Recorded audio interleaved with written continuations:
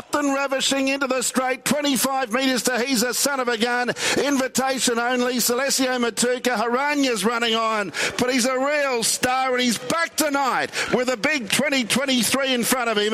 And Captain Ravishing wins by 20 metres. He's a Son of a Gun. Well, there you go, Ravo, as I now call him, Captain Ravishing. He is on the cusp of transcending the sport of harness racing. Everyone's up and about Captain Ravishing. What's it like to train him? Emma Stewart does just that. How are you, Em?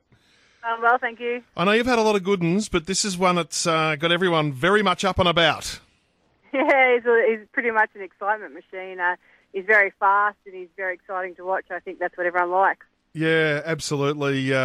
Columns from thoroughbred writers have been written about Captain Ravishing being the most exciting horse in the country. Craig Newitt, who we just spoke to, who's won 37 Group 1 races, says he'd love to drive him for a couple of laps if you could possibly arrange it. So I think he's almost one of those horses that people just want to stand and look at now, Em. Yeah, I think so. He's sort of got that presence about him as well. He's a beautiful type of horse, and sort of everyone likes to see how fast they can go, and he certainly tries that every time. He almost looked like he was pacing downhill to me, like he just wanted to pace ahead of himself. I know he's obviously an amazing mover, but he goes so fast that he looks like he's running downhill. Yeah, he does a bit, and he's been a little bit wayward in his sort of action. You know, I think that's just through greenness, and each run he's having, he's sort of getting better and better. So when he switches on and really knows what it's about, you know, he's going to be really exciting. Are there any chinks in his armour that you just suggested? I mean, he's going to have a really hot engagement, you'd imagine, in the Miracle Mile with those old street-smart horses. He might have to fend off a few waves. Is there anything you have to iron out before you get to the Miracle Mile? No, I don't think so. You know, manners-wise and that, he's pretty set now. He's just sort of got to just keep running the way he is, and I think he'll be fine. You know, I think just with more racing and racing the better ones, he'll get better and better. So the shorter trips are sort of definitely going to suit him a little bit more until he gets a little bit older, I think. And, you know, no, he's pretty bomb-proof at the moment. Was he a wow horse from day one? Yeah, he was here. Yeah, he was a wow, but he was a little bit wayward as well. So he liked to sort of do his own thing, and we sort of let him go a little bit. We found with the stallions, if you sort of let them do their own thing, they sort of clue onto it pretty quick. So he's always been a wow horse in terms of speed. He's very, very fast. Now, no pressure, but you and Clayton and the ownership group with this horse are the key to harness racing taking on a much more broad audience, at least for a while. And I was thinking the thing that would excite me greatly, and others as well, is conversation we had a little while back where I just sort of asked you off the cuff if you'd ever thought of America with these high-speed horses who look so suited to the way they race there and whatever else, the prize money and so on. And we saw Lochinvar Art the other day.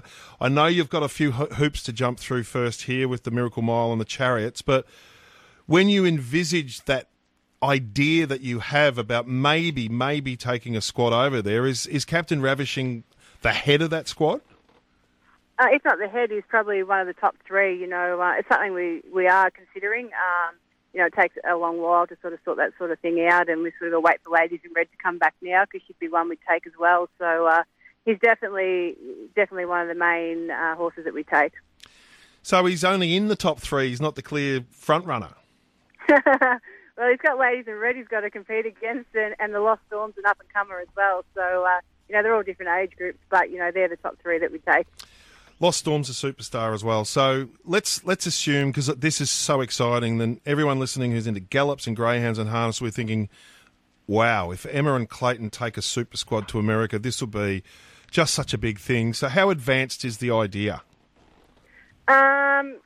We've sort of gone as far as to sort of looking into the visa. I've got Jamie Dernberger helping me with that sort of stuff, and it's more so sorting our team out here. You know, we've got yearlings and owners that buy every year and breed, and we sort of want to still do those as well. So, you know, if Ladies in Red comes back as well as we hope, and, you know, things pan out with Captain Ravishing and the Lost Storm, you know, it's definitely something probably about 12 months off. But, yep.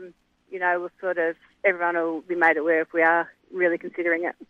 So 12 months down the track, the Lost Storm will be a lot more furnished, and probably also Captain Ravishing, and Ladies in Red will probably be at the same level. So whatever we're seeing from them now, if things go okay, at least two of the three will be probably even more mature by that stage, won't they?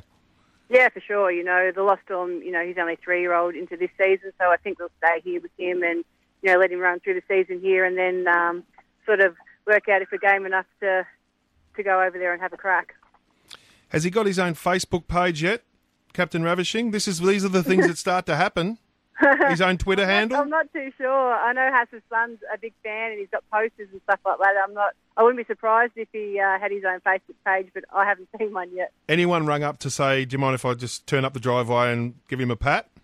No, not yet. All right, it'll happen. I'm telling you. Hey, good on you. Well done. You guys are amazing. We all know that, but this horse is just extraordinary. And if, you know, the next 12 months could be almost the biggest in harness racing for a long, long time because of the reach something like that venture to America might have. So, again, I say no pressure, but let's see what happens. Good on you, Em. No worries at all. Thanks a lot.